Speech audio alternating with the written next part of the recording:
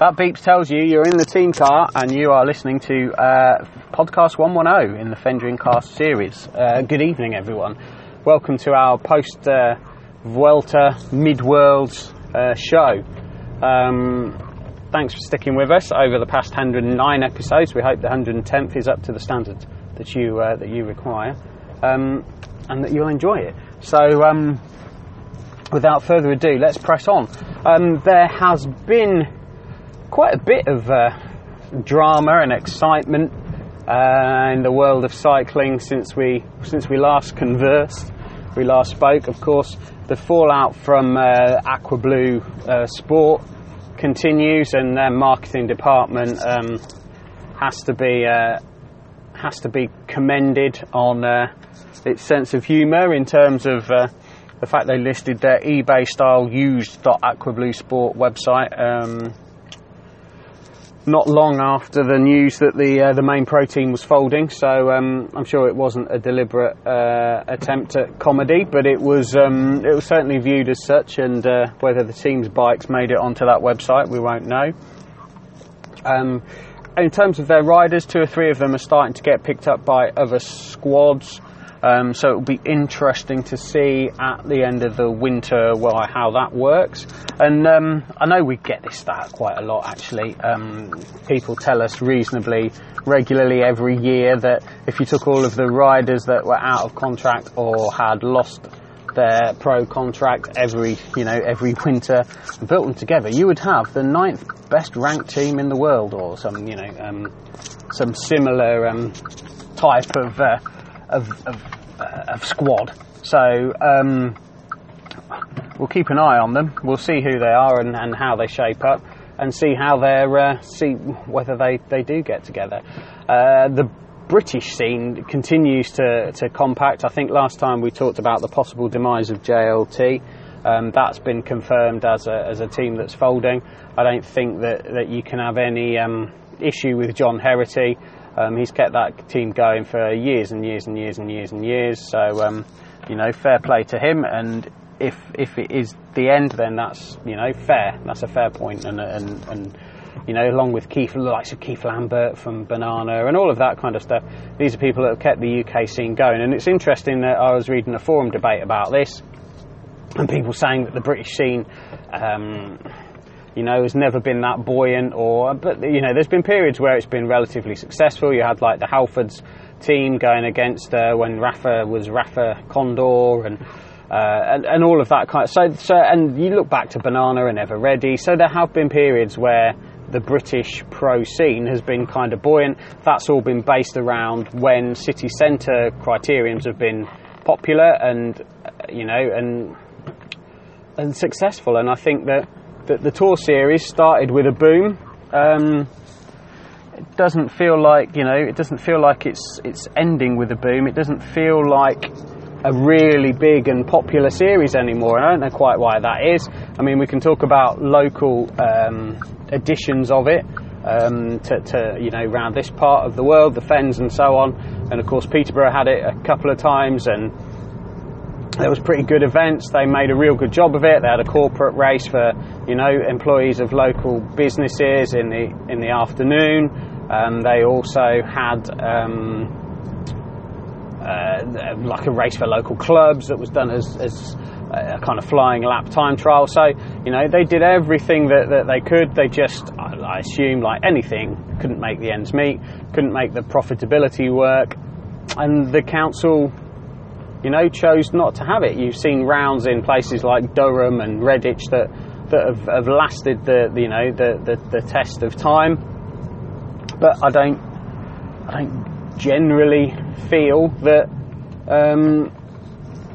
it's a series that continues to capture the imagination, and whether they could do with a freshen up of the format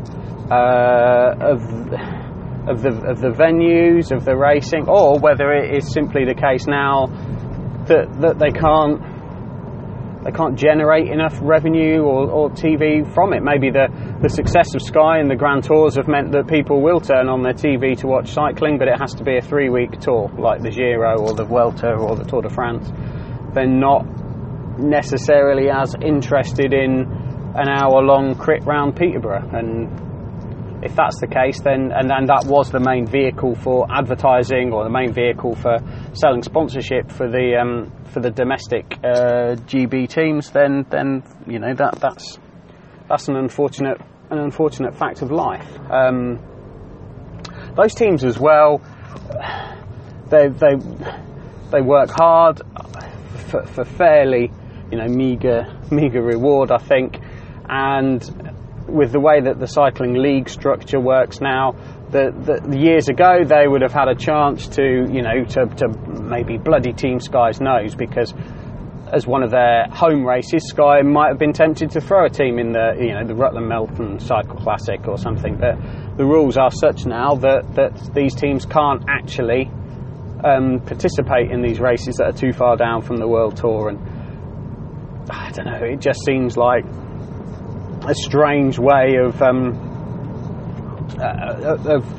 trying to make the sport successful and popular by restricting teams racing against each other. And there would have been a bit of interest. We used to have a local team insofar as the Knights of Old squad that Tony Gibb rode for, and it was great to think of them as the local side from Northamptonshire, not too far away, how they were going to deal with in some of the bigger races. But the way that the calendar, the way that racing is structured, really, they only had the Smithfield Nocturne, where they could potentially ride against a Cav or a Team Sky.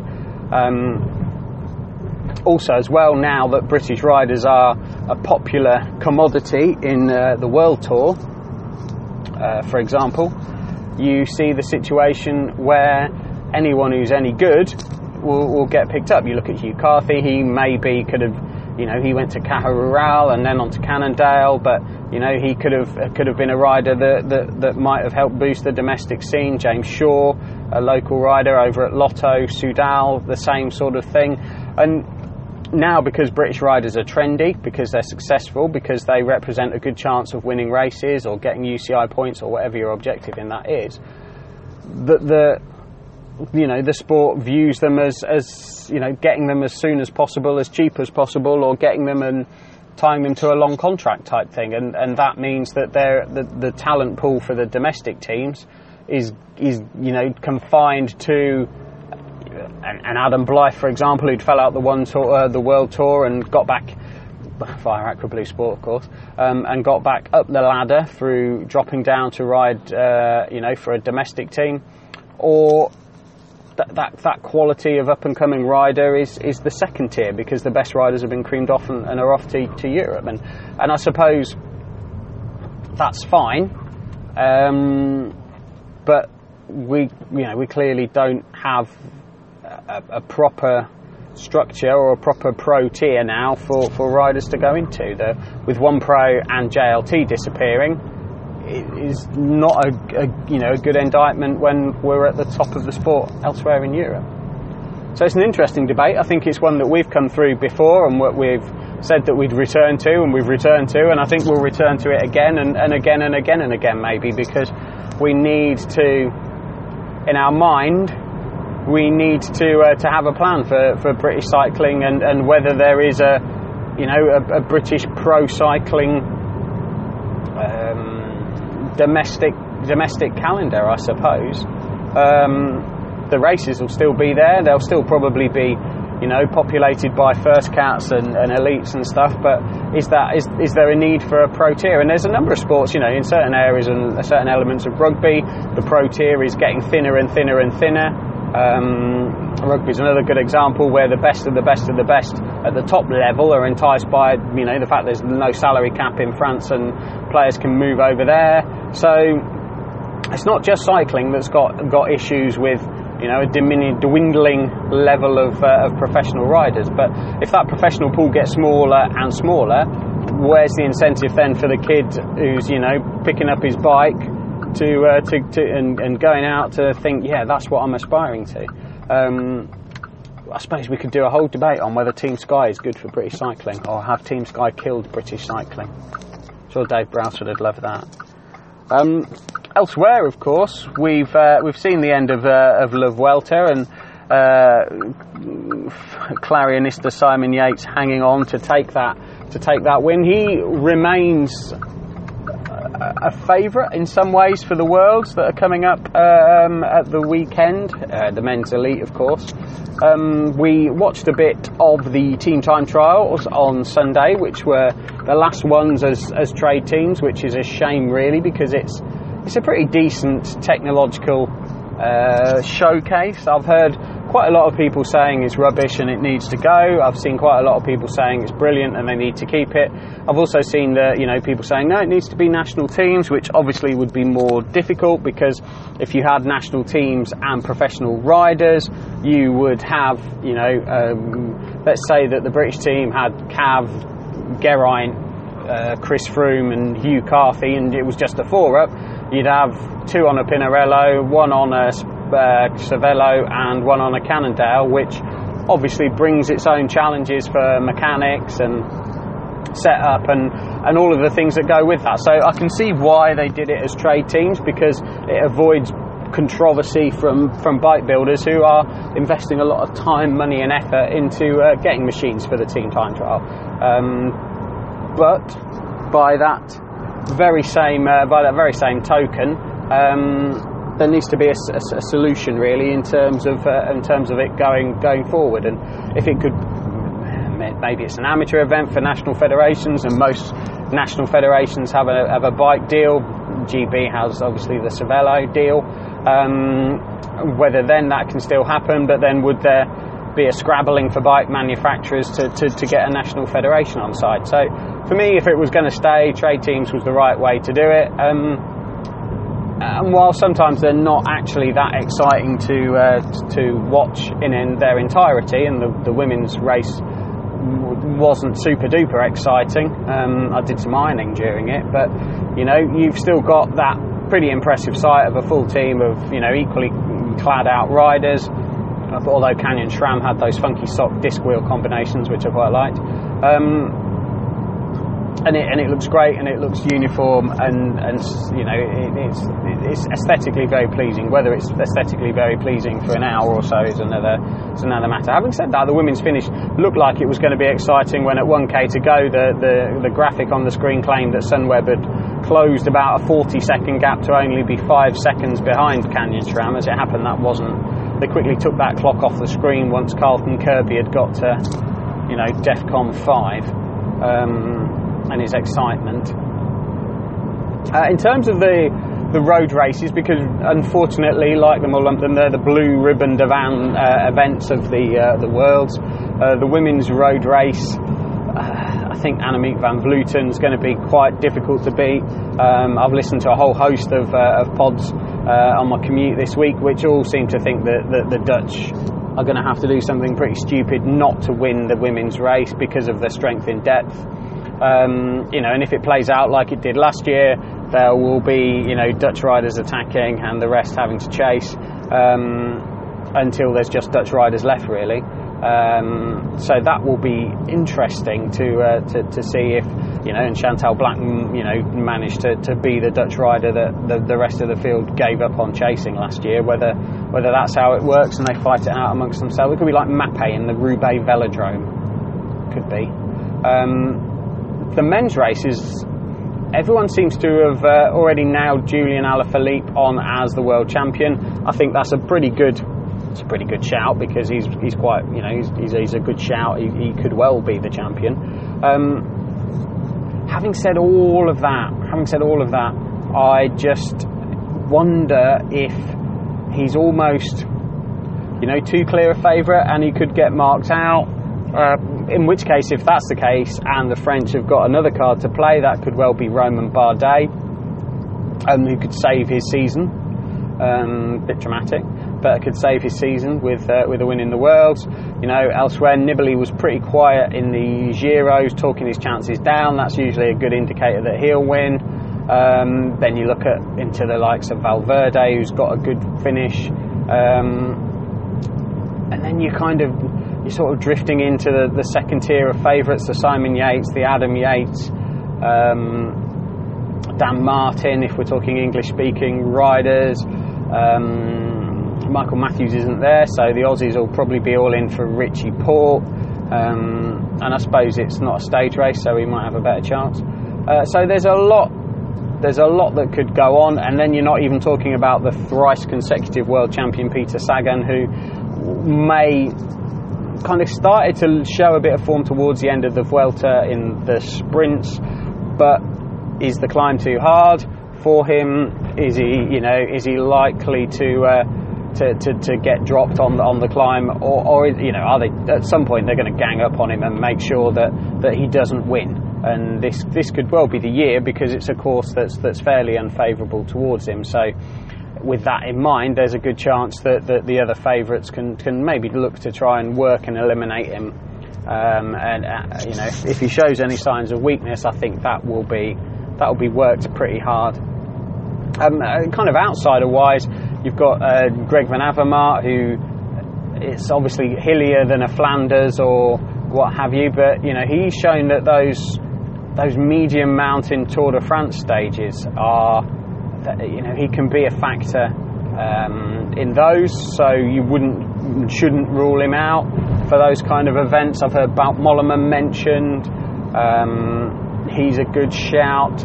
Depends how much Dumoulin puts into the time trial, or whether he's on a downward curve after riding 2 Grand Tours earlier in the season. So there are a few names to throw out there. It's the World Championships as well, so someone could come from absolutely nowhere. I think it was a surprise when Kwiatkowski won in Ponferrada. So there's a whole story, a whole story to play out on Sunday, and I'm looking forward to it actually. Sometimes the Worlds is a bit of a blur at the end of the season, but this Worlds has got a different course, new variety, a whole different set of variables to work on. So I hope and I think it will be a really, really good championship. We've not got a lot really of local news to share and impart on you at the moment. We're kind of getting to the end of that domestic area of the season. Cyclocross has started, which we're of course always quite excited about. And in terms of like the top tier, the top level of cyclocross, we've had the bitter controversial divorce between I don't like calling them sniper cycling, so we'll call them Verandas Willems and Wout van Aert, the world cyclocross champion and runner-up in Strade Bianche, or third place in Strade Bianche, and factor in the Tour of Flanders. Clearly the most marketable man on the Verandas Willems team. I think potentially a bit of a headache for them to know what to do with him, because he's trying to kind of almost learn the road, but he's got I think he's looking for another winter of cross. Well, he is. And I think the whole Aqua Blue merger, not merger, and then merger with Roompot has put his nose out of joint, maybe it's fair to say, a little bit. And bizarrely, one day after he was posing in his Verandas Willems Krellen Charles kit with his new Stevens cyclocross bike for the winter, the next sort of day or so after, he announced that he'd terminated his contract with the team. They didn't seem too happy. He's found some sort of loophole or clause, or well, he hasn't, his lawyers have, and he's riding as an independent. Didn't win the first round of the UCI Cyclocross Cup, of course. Tunes won that with a brilliant little tail whip towards the finish. Very nice, very BMXy. So yeah, interesting times, and difficult to know really what the plan is for Van Aert going forward. And I think we've got there's a lot of questions certainly a lot of questions for him to answer. And it'll be interesting to see on January the 1st whether he does rock up at Lotto Jumbo as predicted, but a year earlier than his contract dictated. We'll keep an eye on that. Okay, so yeah, that's all for 110 in the bag, in the can. Thank you very much for listening to the show. Thank you very much for the shares, for the tweets, the comments, all of those kind of things. Keep all that positivity going, if you would. And we'll be back again in a couple of weeks to round up what's happened at the Worlds as we go into the end of the season classics. So take care, speak soon, and enjoy your riding.